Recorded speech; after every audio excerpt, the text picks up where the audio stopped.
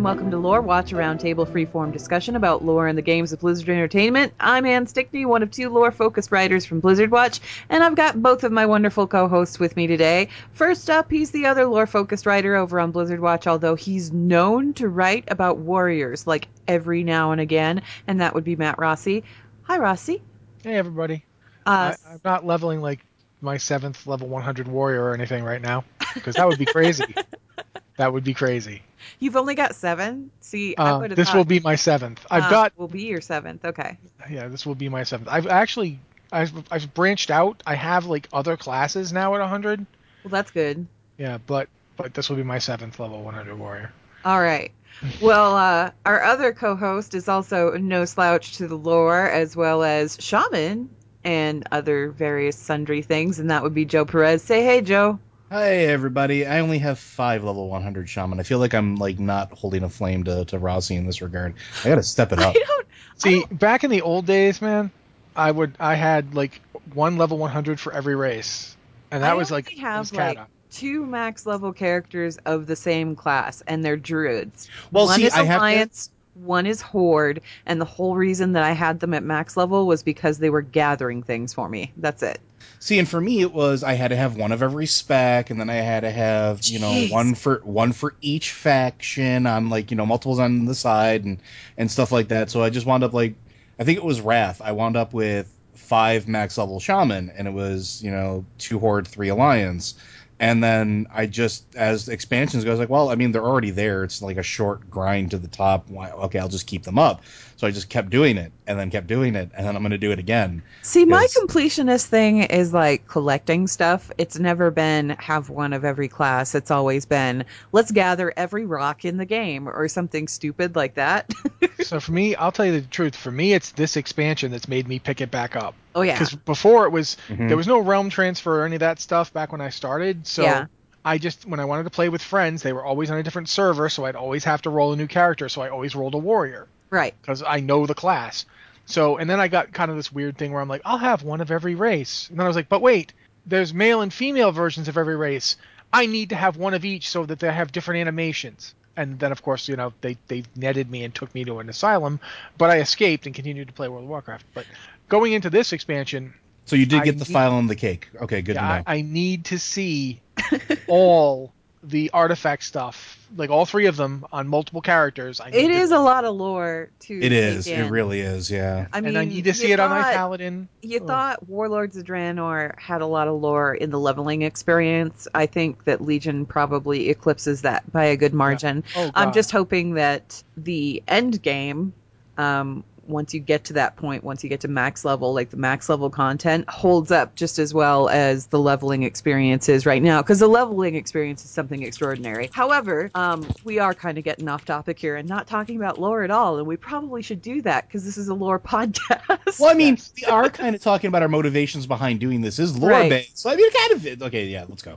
Anyway, Rossi wasn't here last time. We had Mitch and we were talking about Demon Hunters. Rossi's back. So we're going to talk about what we didn't talk about last time, and that's the audio drama that came out, the Tomb of Sargeras, and we're also going to talk about Gul'dan, we're going to talk about Khadgar, we're going to talk about maybe a little bit of Medivh, because there's some craziness going on there that I want to talk about.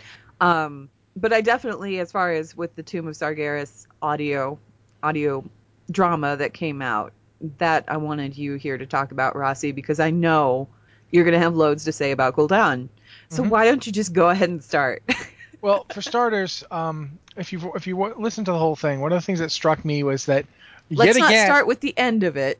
Let's start with like. Oh, okay, fine. I do.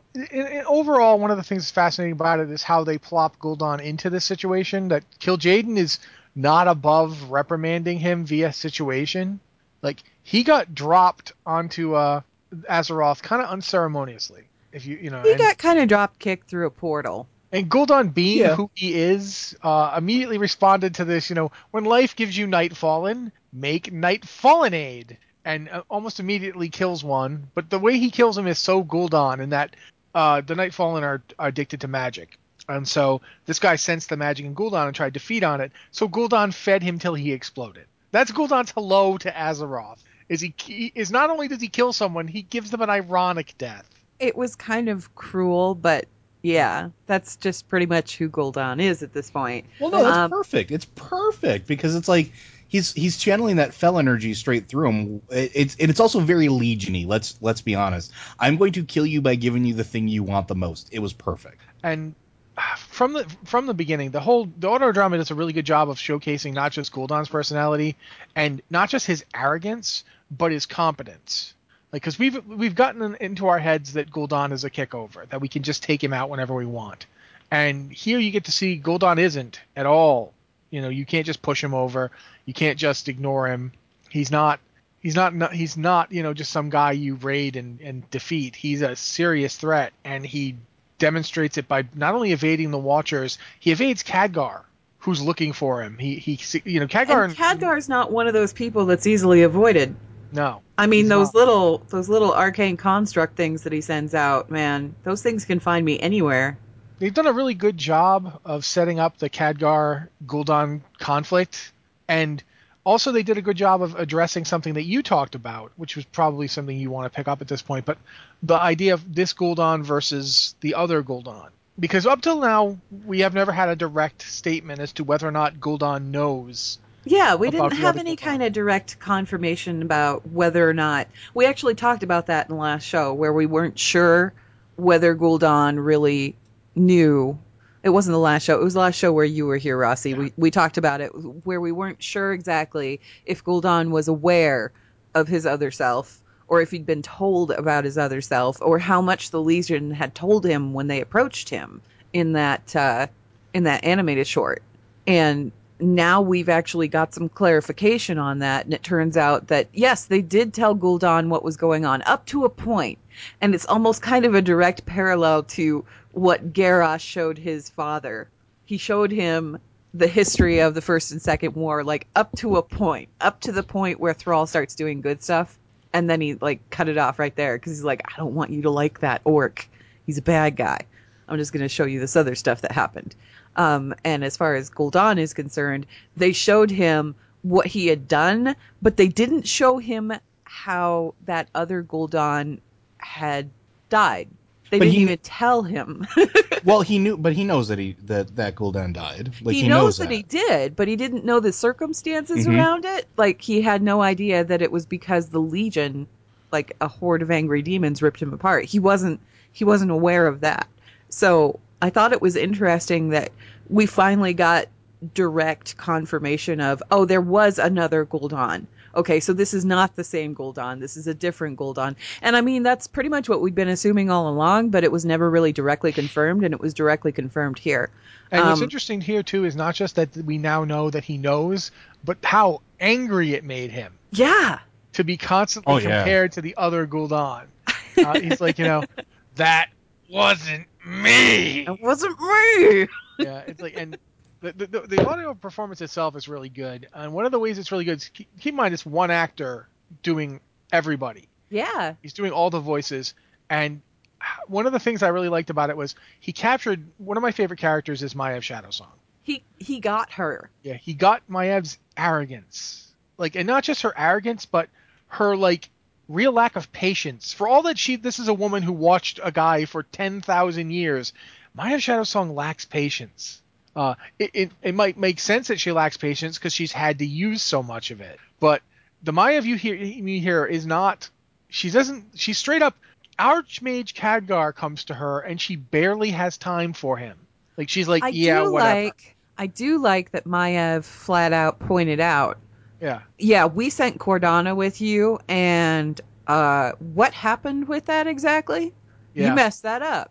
And Maiev is probably the first person to call Khadgar, like, take him to task for being reckless and being, all of the things that he was during Warlords. Was he powerful? Yes. Was he reckless? Absolutely. And Cordana kind of paid the cost for that. She paid the price for that. It's interesting to me because I just finished the Legendary Quest chain. I just finished it last week, so I got to see, like, all of this, like, in person instead of secondhand through videos and things like that. And it's just interesting how quickly Cordana kind of crossed the line and decided that the Legion was a better place to be. And I mean, part of it, you could argue that part of it was the corruption, but part of it, it felt almost like an Arthas transition where she was like, you're doing enough bad things that maybe I need to join the bad side to do some good. Yeah, it was interesting that, basically a lot of it came from the fact that Khadgar was willing to torture someone. And that kind of was interesting because that's a Kirin Tor trait. Oh, yeah, they You know do what it I mean? all the time. The Kirin Tor are really comfortable My first torturing people with introduction to the information. Kirin Tor was in the Borean Tundra, where they were like, hey, could you go torture this mage for a while? Yeah, and that's Khadgar goes and does that, and it's Cordana was like not down with that plan. No. So it's interesting. It's very Machiavellian, which is kind of, I mean, just that personality trait for such a group that's supposed to be, I don't want to say neutral, but it's like the definition of neutral. The Kirin Tor like to play at benevolence and neutrality, but they've always been kind of like... They have motives. The stuff that the Kirin Tor does has always been kind of like on the edge of being kind of sketchy. It's possibly because their origin is from like elves deciding, okay, we're going to teach humans magic so they can fight a war against trolls for us, and that's where the Dalaran comes from. That's where the Kirin Tor come from. So it's always been interesting to me to watch them in operation. We're still talking about the drama, right? We are, because I kind of want to talk about, as far as like the Kirin Tor and Khadgar in particular. Kil'jaeden even kind of points this out in the audio drama. He at first he does not want Gul'dan to kill Khadgar. Yep. And he points out he will do anything to claim victory. That will be an opportunity for us later. Yep. Because Khadgar he'll do absolutely anything. So what made that interesting to me, though, too, is not only through that, but through some of the other things that we've been seeing happening with Khadgar in particular, through like the invasion event in game, and I'm starting to draw some parallels. There's lots of times we lose track of Khadgar. Yeah, he just kind of like he's out of scene. He's out of frame, doing his own thing. And one of the few places where we actually get to see that in action is in the animated short, the Khadgar animated short, which I also love to bits. And it was kind of neat that the animated short actually had a callback to the audio drama, because the demon there in Karazhan says, oh, they were right. You would make an excellent addition. And I'm like, oh, okay. So, dang, what's going on with Khadgar exactly? I initially wondered what was up with Khadgar. I found him really, really shady. Over the course of Warlords, he continued to be shady, but then between the audio drama and the animated short and then everything that's going on in Legion, he's kind of fallen out of that whole, oh, he's really shady area, and more like, okay, he is a good guy with good intentions, but we all know what happens to good guys with good intentions in this game. Well, plus, go ahead. The things about Khadgar gets me is there's a point during the quest where he says something to the effect of, I owe it to the good man he was, talking about Medivh, I owe it to the good man he was, not the puppet of Sargeras he became. Khadgar's witnessed a lot of history. I mean, he's firsthand witnessed it. He firsthand saw Sargeras' first attempt to pull the orcs through and how it worked. He's seen, the death of his mentor. He's gone through the portal himself and sealed it to keep, Draenor from blowing up Azeroth. He's a living witness to that whole period of time. And he's been sort of stuck on another world since. And I get the weird sort of sensation that Khadgar is sort of like trying to make up for all that time that he was somewhere else. Do you know what I mean? That's almost kind of a parallel to Medivh, because I always got the impression with Medivh that he'd gone into that coma, and when he woke up from that coma, he went into overdrive, because he went into that coma when he was like 15, 16, something like that. Yeah, just and he woke up in his 30s. He missed a lot. Wasn't it like 10 years, or was it more like 20? It was 20. Yeah. Well, I mean, that's what I was going to kind of touch on, is there's a lot of parallels between, at least in me, the characterization of Khadgar and how Medivh, like how he was, because it's one of those things where you don't know what lengths he'll go to try to save the world beyond what we've already seen, but those have already been pretty extreme. Well, according to Kil'jaeden, anything.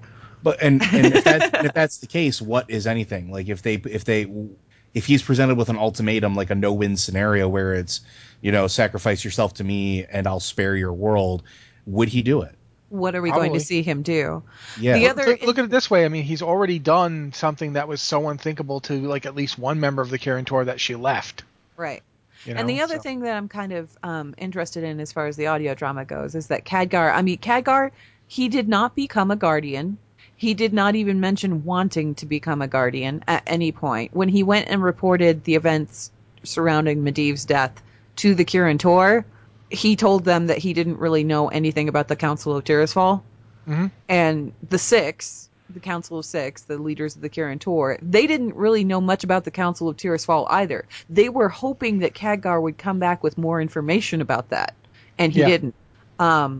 Well, maybe he did, but he didn't report it to them, right? The Council of Tirisfal started out kind of as a secretive It was a secret order, society, and even above the Kirin Tor. For people that are coming from like the movie lore, that was one of the things that kind of like set me off immediately in the movie, was that Khadgar said, "Oh, he's in training to become a Guardian," and I'm like, wait, how do y'all know what the Guardian, like you have a Guardian school now? Is it like Hogwarts? Because it was very hush hush in the original canon. But I mean, I understand that there was adjustments made for the movie.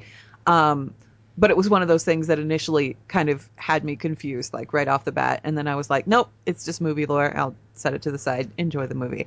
As far as Khadgar is concerned, though, he never really wanted to be a Guardian.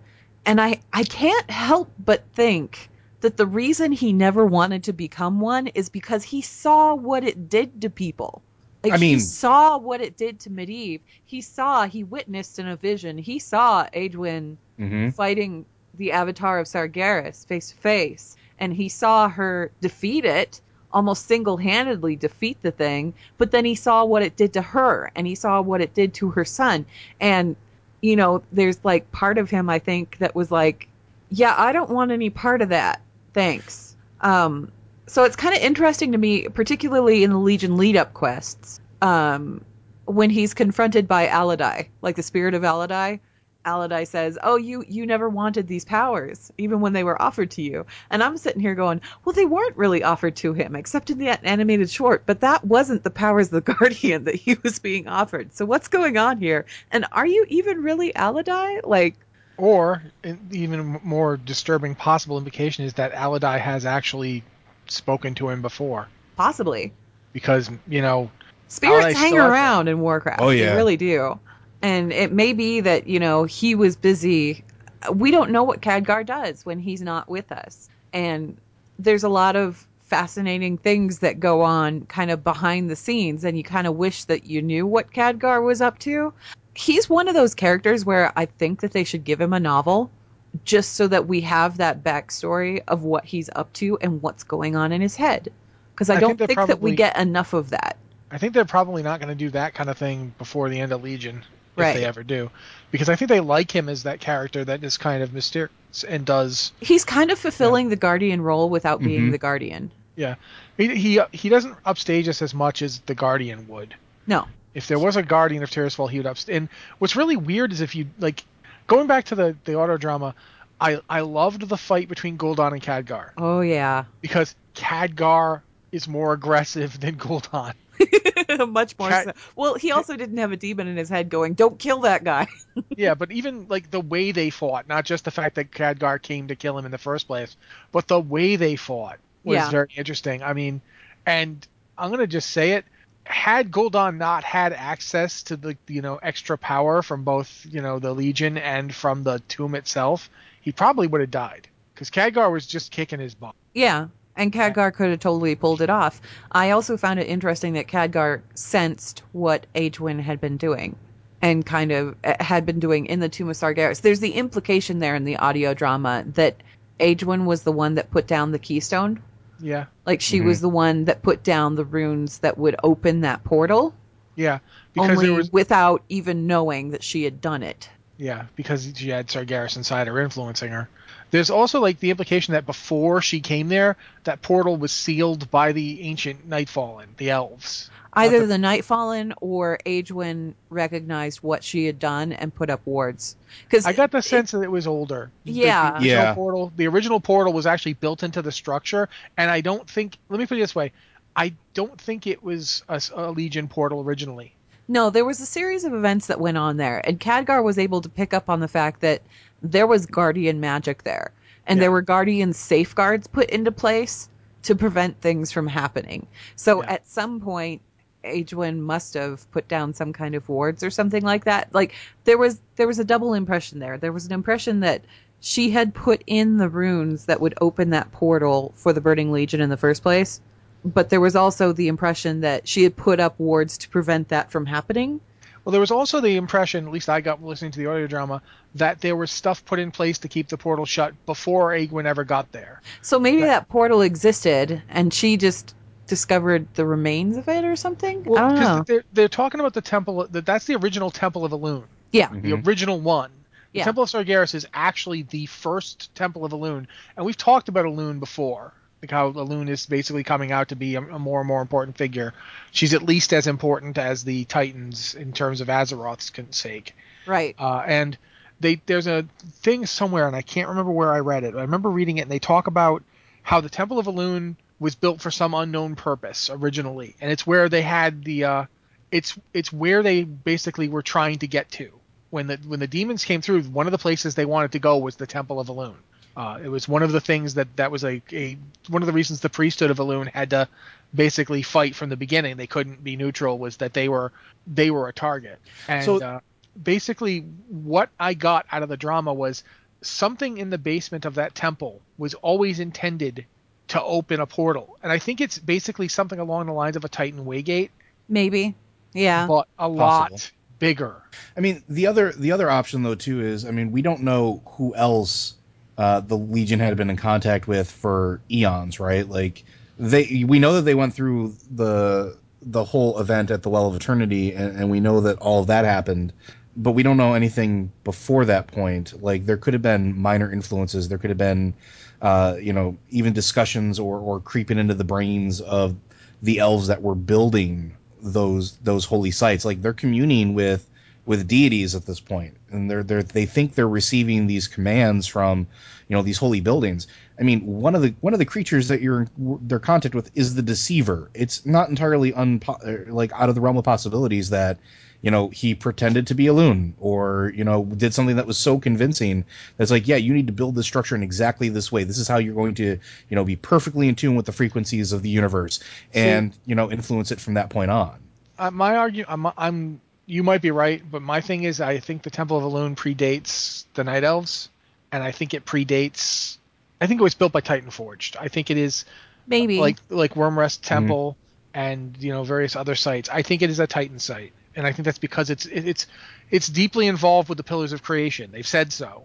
One of the Pillars of Creation is right there next to it. The Nightwell has the which one is it? Oh, bloody hell! The Aman'Thul one is right there in Suramar. Yeah. So I think we're going to see what happens. But what was interesting is not just the stuff that Anne said about Egwene, which I think is real fascinating, that Egwene may have put in the things to open it and may have also safeguarded it from opening. Right, which because implies it that said very directly. I mean, it said very directly in the story.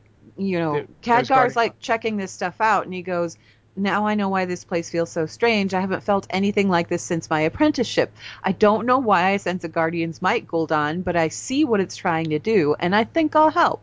Yeah. So there was something else in there. Gul'dan even sensed it. He said this was too complex to be an accident. Someone had anticipated this moment and created a mechanism to stop it. Another source of power was involved. Gul'dan sensed it. It was that other mortal, the one who claimed this place centuries ago. This was her work. Yeah. So what's interesting there is, if Egwene is both the cause of and the solution to this problem, we get one of the artifacts in Legion is her staff. It's Egwene's staff. That is one of the things that we get. So is it possible we're going to see more of Egwene? Is it possible we're going to see Medivh? Here's where we get into some fun here. Okay, because there was, in the Legion intro quests, one of the quests has you go to Karazhan with Khadgar, and he's talking about when he first came to Karazhan, and you see this little flashback thing with him and Morose, and it all flashes back to the Last Guardian, and it's great and everything, right? Well, then Khadgar starts messing around with the wards that he put up, and then an echo of Medivh pops up, and he yells, and he says, "That which was foreseen has come to pass. The circle nears completion. Sentries, attend to our guests." Okay, what circle is he talking about? What is he talking about that he's foreseen? This is kind of, this little throwaway line is kind of indicating that this is all premeditated and Medivh knew that this was going to happen. I don't know. Like that's kind of weird. Well, I mean, we keep getting hints that Khadgar's refused to take up a position of power. Right. And at the end of the Khadgar short, you get the sense that Khadgar is more convinced than ever that it's not his job. That, the defense of Azeroth can't lie in any one person's hands.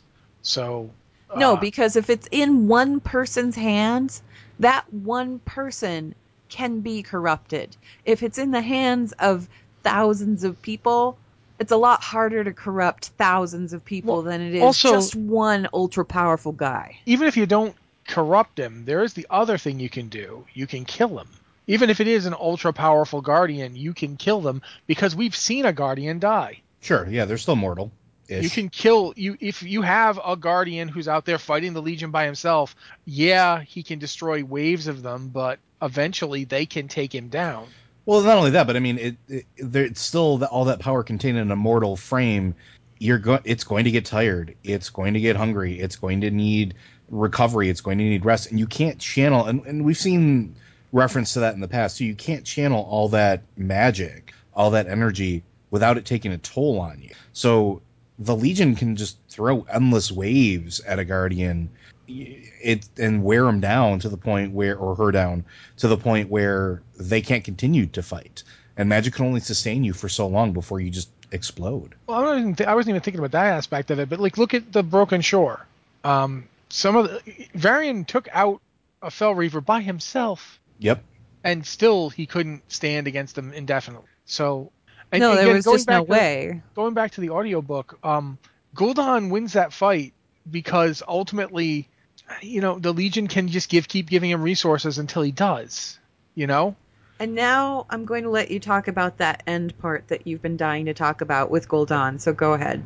Well, after Gul'dan and Khadgar have their fight, Khadgar had to go in there alone because Maiev was too arrogant to help him, and also because she had stuff she wanted to check on at the vault.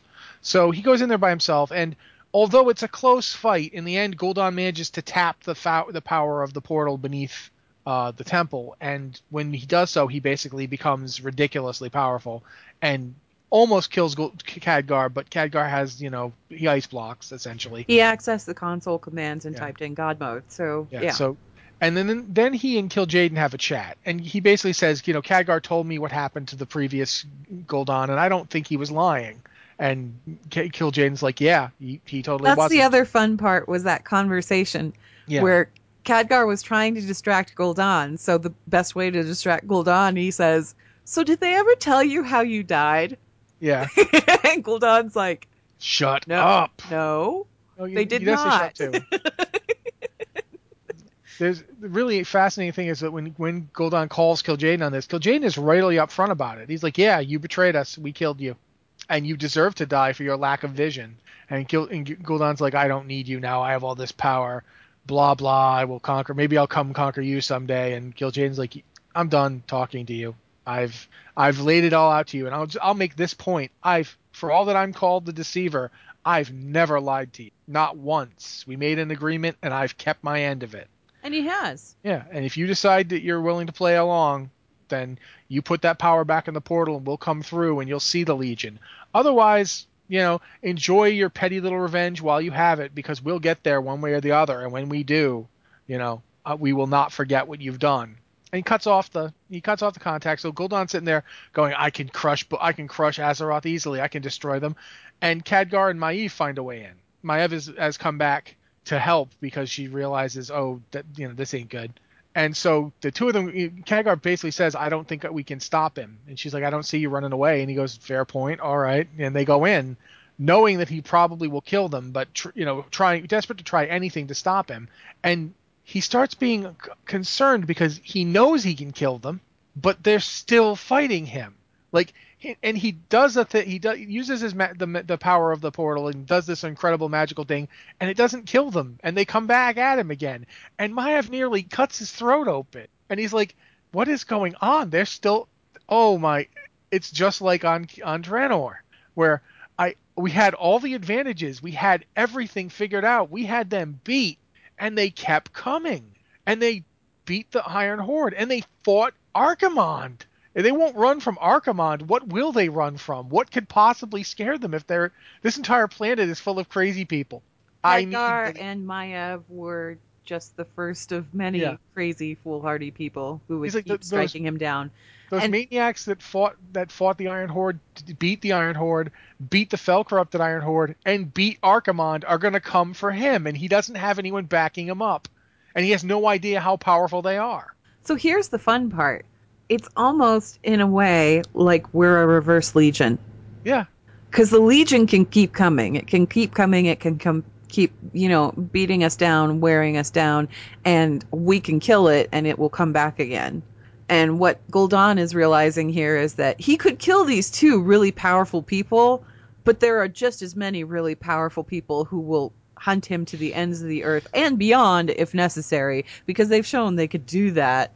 And if he doesn't have an army to match their army, he's going to lose. And that's exactly why he decides to go along with Kil'jaeden and open the portal, because of us. Because he's scared of us. Once again, the heroes of Azeroth have managed to make things worse. That seems to be our MO. But the best part, though, is when he does this, when he opens the portal, he distinguishes himself in Kil'jaeden's eyes. And Kil'jaeden now respects him. He's like, yes, you've finally demonstrated the vision that you lacked. And now the vision Legion, that he'd hoped that Gul'dan would have. Yeah. Well, yeah, because he's still got more plans for him, too. And he's been upfront about that. He's like, you have a lot more potential, and I need you alive. Yeah, and it's funny because in a way, Kil'jaeden has finally found the proper apprentice. You know what I mean? He's finally found somebody. Definitely impressed, because he says flat out, watch, see what you will inherit. And then he shows him the might of the Legion, like all of it. And Gul'dan's like, kid in a candy store. Well, and from what we understand from Gul'dan's short, that's the perfect thing to show him. Oh, absolutely. Because, coming from that weakness, coming from that exiledom, coming, from that area where he had no agency in his life, now he's going to have agency over the entirety of the universe. Like, yeah, that's a heck of a cookie. And Gul'dan's whole hesitance about this, not hesitance, it was like just he didn't want to do it. The whole reason he didn't want to do it was because he said, I will serve no one. I'm not going to serve anyone. I will be my own master. But show him that he's going to be the master, Well, then he realized what being his own master entailed. It entailed going up against all of these madmen, wardens and former guardians and all this other stuff, going up against them all by himself. Whereas if he just did this simple task of serving Kil'jaeden, he would in turn be master of armies upon armies. And it's that really was interesting enough for him. Yeah, there's an interesting point in the conversation between him and Kil'jaeden where he's like, I will have no one will tell me what to do, master. And Kil'jaeden's like, don't be a fool. You have two choices in life. Serve something greater than yourself or die alone. I have a master. If I have a master, do you honestly think you can get away without having one? That's like a really powerful thing to discuss, because in a way it's true even of people who are like good-hearted. They serve something. The only being that doesn't apply to really is Sargeras, because he's at the top of the food chain there. Except he serves something greater than himself. Even if he is crazy, he believes that what he's doing is in the best interest of the universe. He's a servant to that goal. Yeah. And that's kind of the thing. I mean, if you talk about like even the greatest heroes and most noble souls on Azeroth, they still are servants. They serve, the greater good, serve the world, or kingdoms, or what have you. There's an idea here that transcends morality. In a way, it's you can be the noblest or the most vile. You can be a saint or a sinner, but there's an idea of you need something bigger than yourself. If Kil'jaeden is telling you, I'm not my own master. I serve something larger than myself. And that's a really interesting way to go into this expansion, where you've got this army that fights across entire universes coming to Azeroth to destroy it.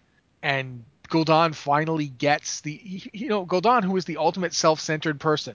Gul'dan, who is has always been out for himself, has finally realized, in order to achieve my vision, I have to serve something greater than myself. You've got to fall in line. Yeah. It's really an interesting narrative choice, because it is the difference between the two Gul'dans. The first Gul'dan never realized this and died for it. And possibly that's because of just the difference in I don't want to say the difference in the origin story between the two, but I think that plays but I think that might play into it, because the first Gul'dan might have been, devoid of that sort of awakening experience where it's like he's never been in that position where that's ever been a thing. He's always been able to be on his own or run things or do things from the shadows. And we know for a certain amount that that's true, right? Like the Shadow Council and everything else. He called the shots. He pulled the strings behind the scene. He was even the pulled master the puppet. strings. Yeah, he even pulled the strings behind Blackhand.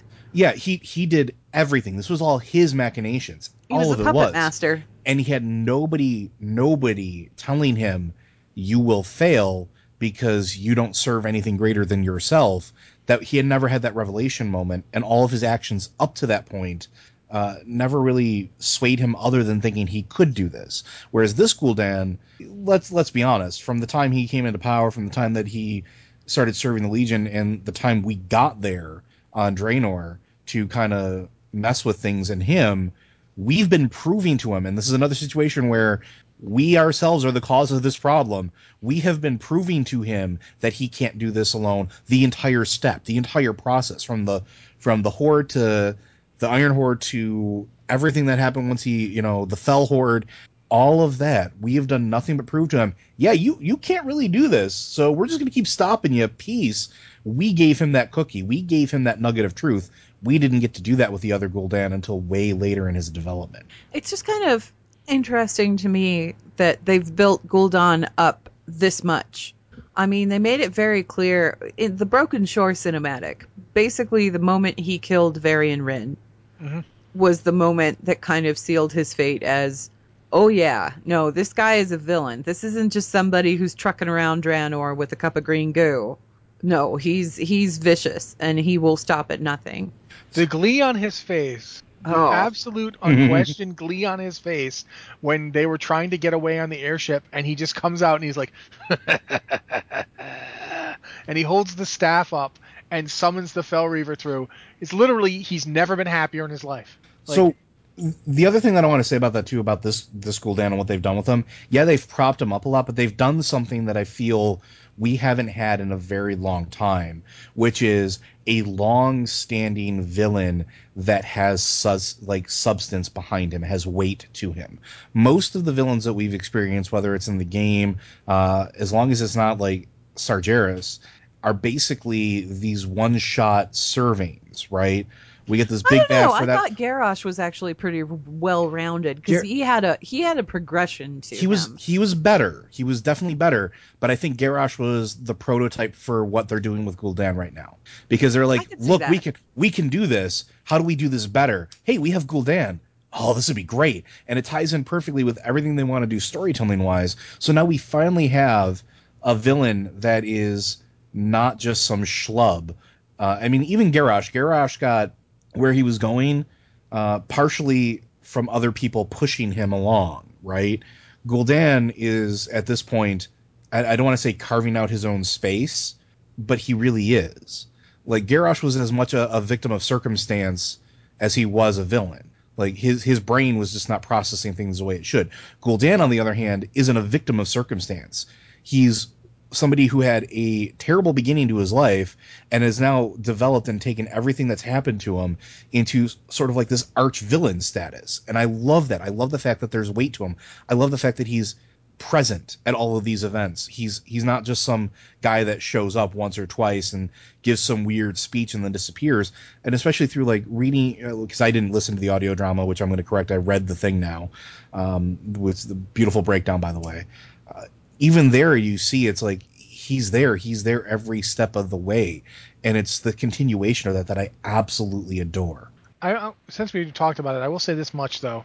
One of the things about the difference between Garrosh and Gul'dan as villainous characters is that there was a sense that Garrosh was right from a certain point of view. Do you know what I mean? Like, the stuff he's saying from his perspective, from his perspective and his own standards, yes. Gul'dan has never not been wholly evil. Yep. And this is an evil act, and he keeps committing evil acts purely for power. Yep. And there's a difference. Garrosh, I never felt like Garrosh was a villain. I felt like we had to stop him, but I didn't feel like he was the Lich King or, the fact that he goes back in time to try and fix things, and he tries to fix things like this is Garrosh Hellscream's problem in a nutshell, is that all he has is an axe, and therefore every problem is solvable via axe. Yeah, pretty much. Even time travel shenanigans are solvable via axing. He gets taken back into another world by a dragon, and the first thing he does is use the dragon's own artifact of power to cut his throat. Because that's how Garrosh solves his problems, with force. And you saw it from the first moment you really ever... Like, the first time Garrosh ever did anything in game besides complain, when he's in... like, because I was just in Borean Tundra because I wanted to take my character to Dalaran to get the flight point so I could then teleport to Tanaris more easily. Right. So I just saw him in Warsong Hold talking to Saurfang, and he shows up in Northrend, and his first act is, screw it, I'm gonna cut a path for our army.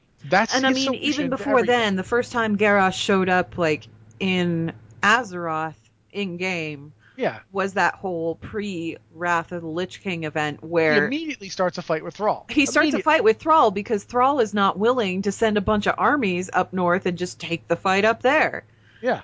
And that's Garrosh's thing, is he wants to take the fight to whoever. He was very much a creature of confrontations. You know, it's one of those weird things. I equate this to, and I know I mention this often, but like to a 40K thing. He's the difference between a sergeant and like a captain.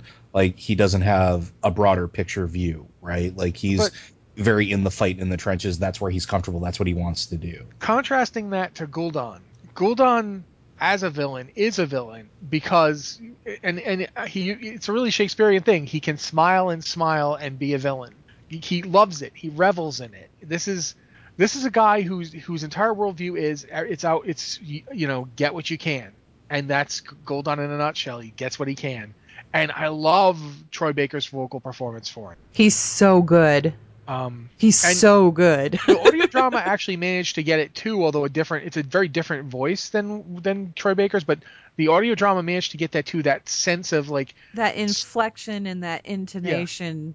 Yeah. That he's not just sinister, although he is sinister, but he's a cruel, merciless, and yet he kind of has a sense of humor about it. And the sense of humor is even worse because he's laughing at people's pain. I think he thought killing Varian that way was the funniest thing he's ever done.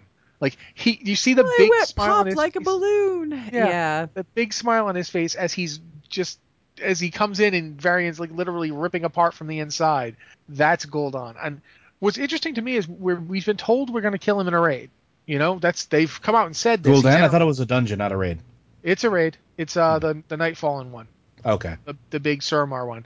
But the thing is it's that not the first raid of the expansion. It's the one that's supposed to come out in early 2017, I think. Yeah.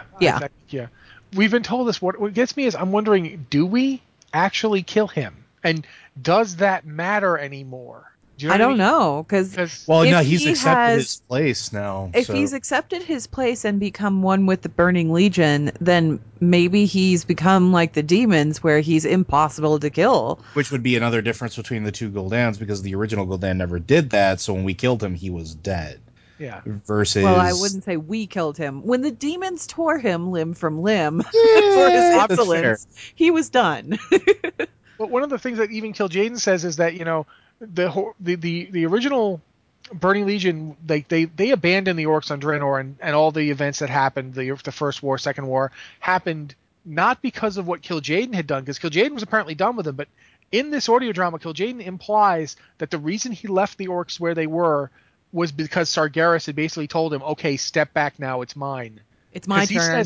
He says flat out, Gul'dan died because he split the Horde, and the Horde was doing the Legion's work. He flat out says this. Yeah, he said that Gul'dan betrayed the Legion, and Gul'dan betrayed the Legion because Gul'dan was in charge of the Horde, and he wasn't able to keep it in line.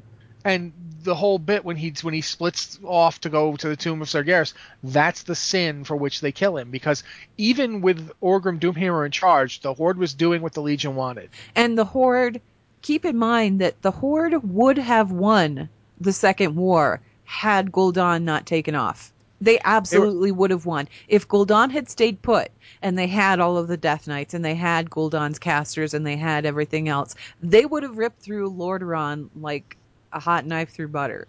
They There were would well have on their way been to no doing so. stopping, stopping them. We can possibly debate whether or not the fleet that was coming south would have helped, but at any rate, Gul'dan definitely messed up big time. And the thing is, the Legion killed him for that, which means that up until the end of the Second War, the Horde was still working for the Legion. They weren't even with Doomhammer in charge. They were still doing what the Legion wanted, and that's fascinating. Well, yeah, because that whole lethargy didn't really kick in until after they'd been defeated. And once they'd been defeated, I think pretty much what that was the Legion just abandoning them because their toys didn't work. And all that fell power that they'd been imbued with just kind of leached away. What's really interesting, too, is what does this mean for the future going forward? Like, what does it mean for, like, there's a lot going on here that we haven't even really covered, like Maiev, like Maiev showing up to fight. I mean, for all that, she didn't want to be there and didn't trust Khadgar, she still nearly killed Gul'dan. Like, she nearly cut his... absolutely. She's vicious. Yeah, she kind of has to be. Yeah. And I think that in terms of timeline, as far as this goes, the end of the audio drama, obviously, Gul'dan has opened the portal. Khadgar takes off because he's just frantic at this point. And Maiev takes off, and she takes off for the Vault of the Wardens. And I think that's where her story intersects with the Demon Hunter intro. Yeah, I think that's literally like she gets there just as soon, just like she gets there in time to let the Demon Hunters free, because obviously they're going to need them at this point, and then witnessed Gul'dan getting together with Cordana and taking off with the one thing that she was intent on guarding, which would be Illidan's corpse. What are they going to do with that? They even say, when you were there, you did it with me. Yeah. They even come out and say his body is cold, but his spirit's still fighting. He will need to be prepared. Right. That's Gul'dan says that. Right. So there's going to be like... The fun part is that in all of my leveling throughout the alpha and the beta and everything else, we have not heard a peep about what happened to Illidan. Like, not a peep.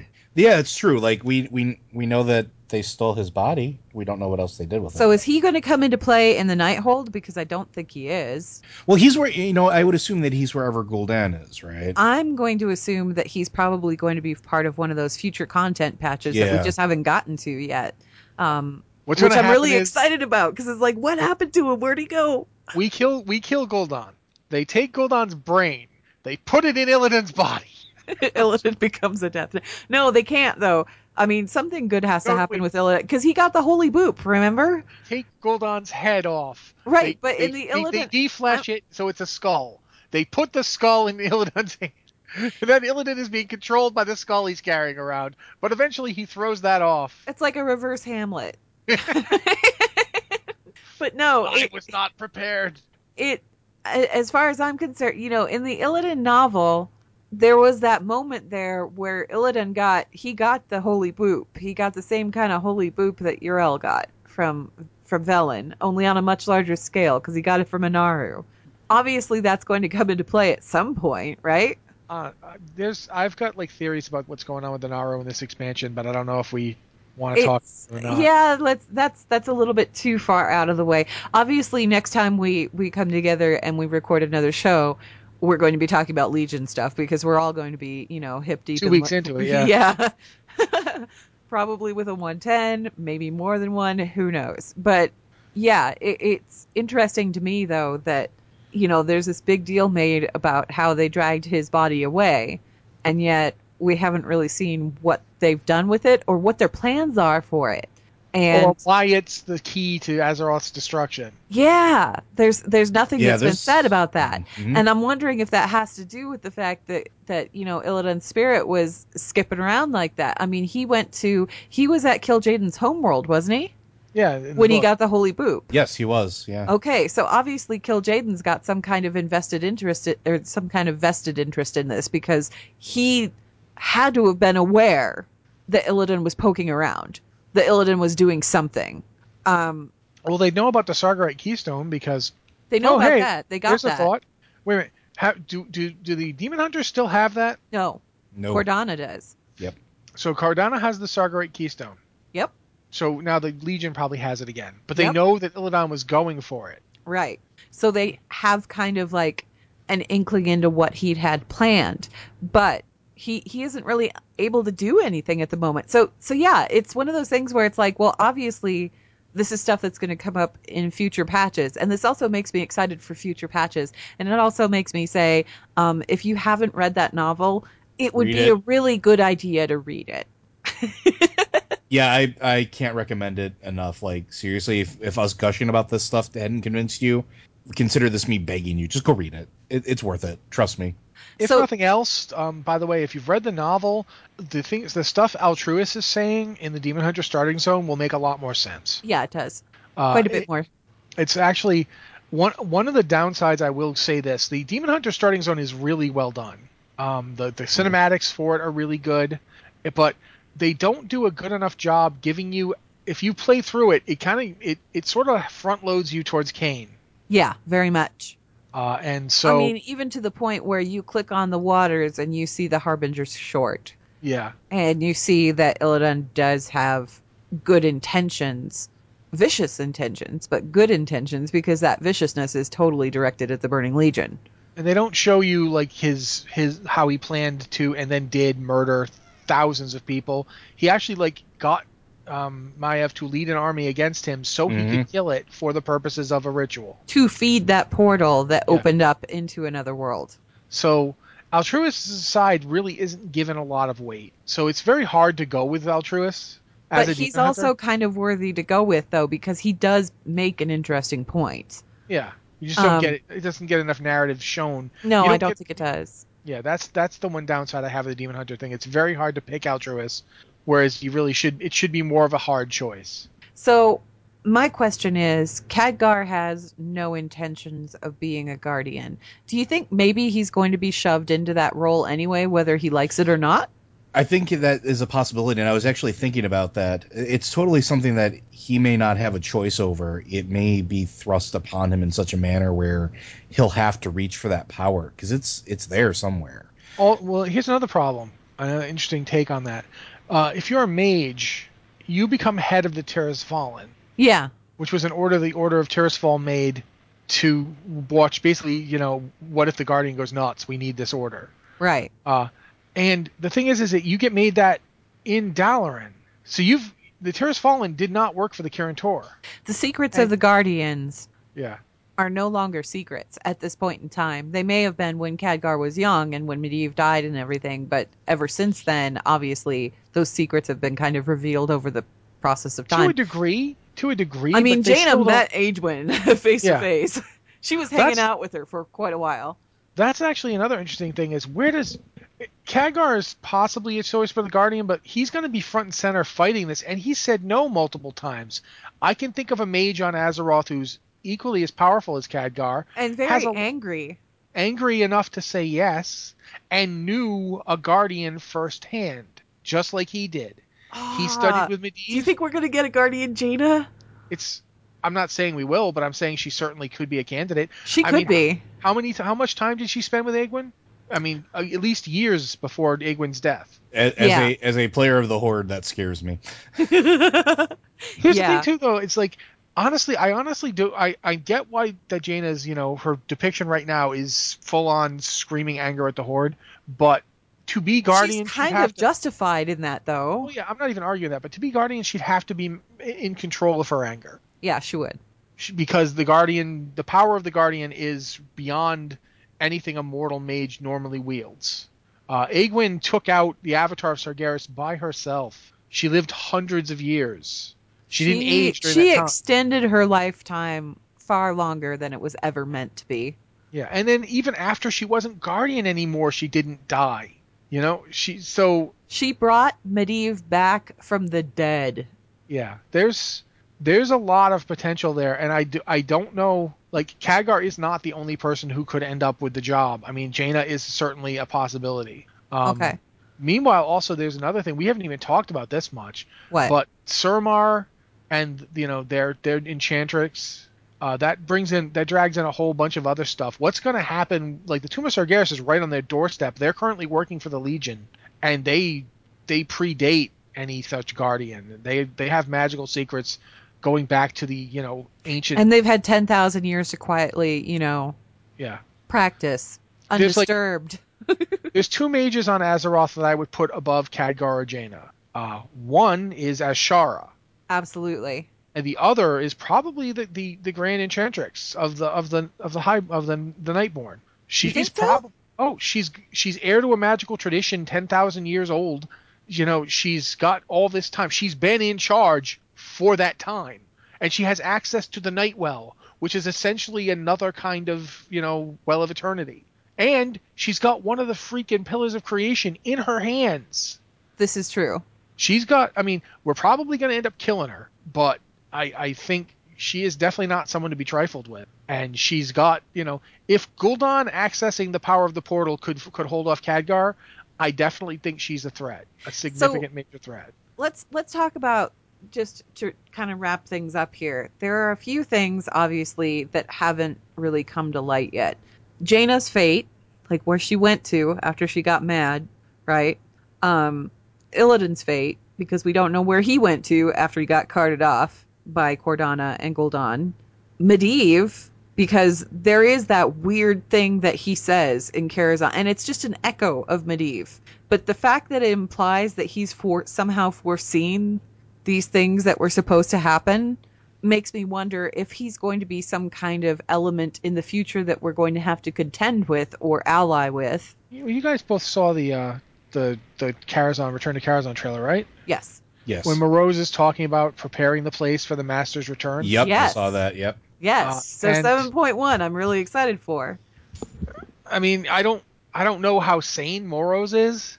Like, he wasn't. He might just be saying things for the sake of saying things. Or he might be crazy and like, oh, the master will always return. Or he could be onto something. He's bound to eternal servitude to whatever. And then, okay, but that's short list, right? There's a fourth thing on that list, and the fourth thing is probably arguably the most important, and that would be Wrathion.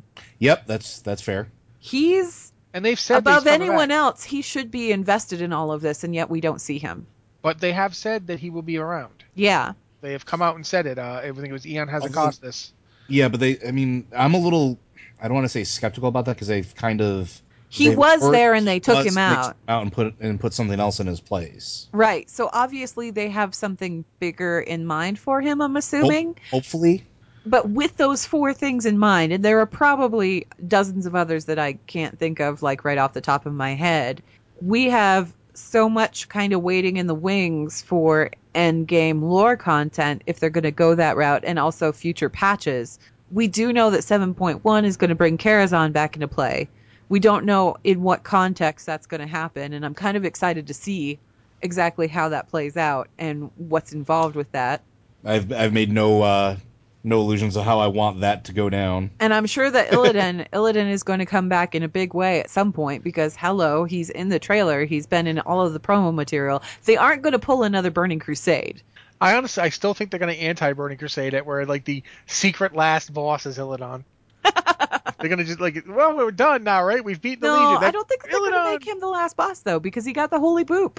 It doesn't mean they can't be the last boss. It means they can't kill him. It could be a redemption boss. We've done that before. I feel like that they've put that thing into play so that there is a way to redeem him or whatever. But then the whole thing with Jaina, I keep expecting she's got to come back at some point. She can't just leave it like that. Ooh, if we have to That's not what Jaina Proudmoore would do. What if we have to pull a Sunwell and go inside of Illidan and kill the Gul'dan and the demon stuff? To free him from that. Are you talking like in like we did with Kalecgos? Like it was the like, honey, I shrunk the United Armies of the Alliance.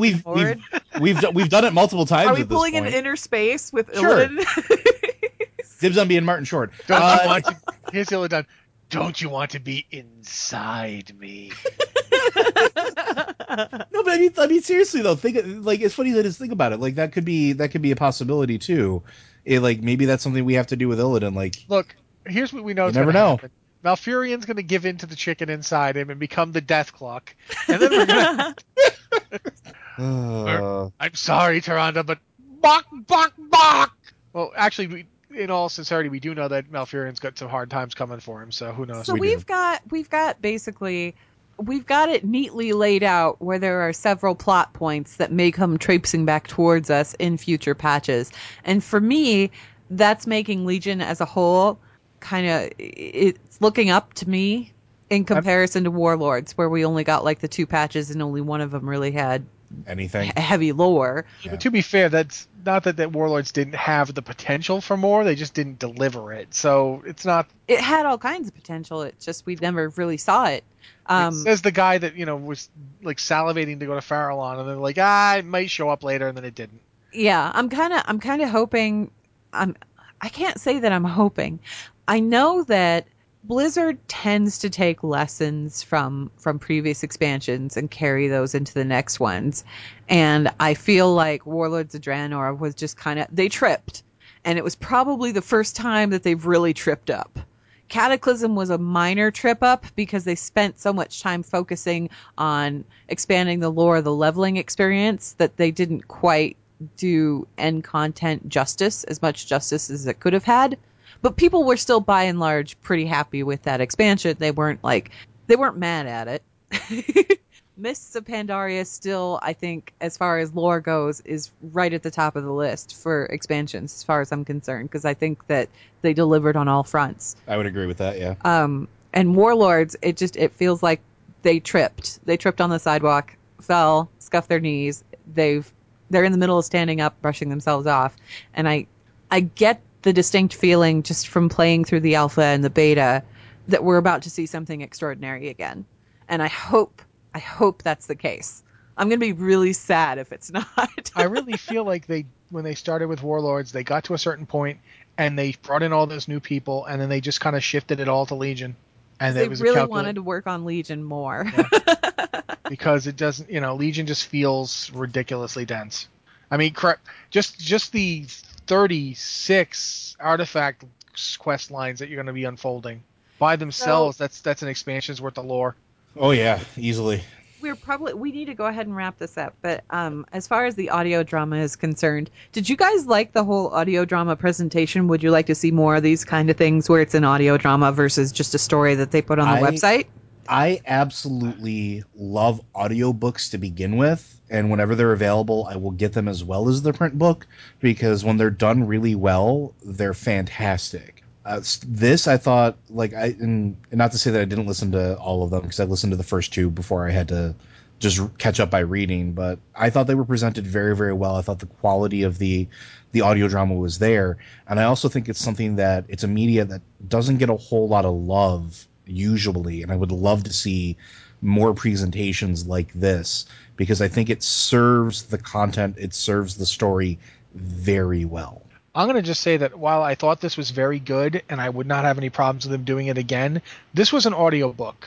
What I want from them, although I certainly don't mind if they do more of this, I want them to get together 8 to 10 actors, old-timey radio style, do an audio play. I want to actually do an audio drama, because they're out there. There's Return to Night Vale and all that stuff on the web. There's a place for it, and I'd love to see it. But this was really good. It was like a hybrid in between an audiobook and that, because they did have the musical score, which was great, and the sound effects. They had the sound effects, which were great, and the guy who's doing the narration, he was fantastic. And he did a very good job. Yeah, he was great, and I really enjoyed it. It's just, I'd like to see the same thing that you'd like to see, Rossi, where they bring in the voice actors and have the voice actors actually play out the parts. I think that would be really fun. Quite frankly, I almost hope they never kill Gul'dan just so Troy Baker keeps doing the voice, because he does an amazing job at the voice. He's so good. He's so good. Everybody involved with this is good. I don't think I've run across a voice that's really irritated me. I'm glad that they've amped up the voice tracks for everybody, throughout the quests and things like that. They've brought some voices back, and even they're doing better. Mm-hmm. Some of the voice actors that have returned are throwing in some really good stuff. Although I will say, if they ever get into the point where they need a narrator between story scenes and stuff like that, can I recommend y'all talk to James Marsters, because I would love to hear him totally do the sort of overarching story and sort of narrator stuff for any of these, if they do a full blown audio drama. That would be pretty cool. I could be on board with that. Okay, well, that's kind of wrapping us up for this time around. Blizzard Watch is made possible due to the generous contributions at patreon.com/blizzardwatch, and your continued support means that this podcast site and community is able to thrive and grow. Blizzard Watch supporters enjoy exclusive benefits like early access to the podcast, a better chance at having your question answered on our podcast or the queue, and an ads-free site experience. And for you guys, I know we've talked about this to death, but we're going to bring it up again. If you're listening and you enjoy what we do and you'd like us to keep doing it, you can help support us. Audible is offering a free audiobook download with a free 30-day trial to give you the opportunity to check out their service. One of the books that they have is Illidan. You can download that as your free book if you'd like to, and you can sign up to do that by going to blizzardwatch.com/audible. You can download Illidan. They also have a bunch of Blizzard's other books there too, so if you've missed any of the lore up until this point, this is probably a pretty good opportunity to catch up. Anyway, I guess, well, we're kind of on the edge of leaping into Legion here, guys, because it's Tuesday. It's Tuesday. Today is Sunday, the day that we're recording this. For people that are listening to it on the website, we recorded it 2 days before Legion's launch. So I'm guessing next time we get together, we're going to have a lot to talk about. Maybe we'll talk about artifacts. Maybe we'll talk about those pillars of creation. I don't know. We'll find out when we get there. But what are you guys really looking forward to lore-wise? I guess that's what our final thoughts are going to be. So real quick, Joe. Oh, God, you're going to make me choose? Honestly, the thing that I'm looking forward to the most is how all of these individual elements are starting to come together into a very cohesive, overarching story. Because that's one of the things I feel that while a lot of expansions have had, it hasn't really been done super well. And I think Legion is raising the bar and saying, yes, we can actually do this better. And all these little things, all the artifact, all the NPCs, all those individual lores, the Order Hall campaigns, everything ties in to a larger cohesive story that makes the greater sum feel better than the individual parts. And that's one of the things I'm most excited about, is experiencing all of those individual parts and seeing how they all play into that larger story. What about you, Rossi?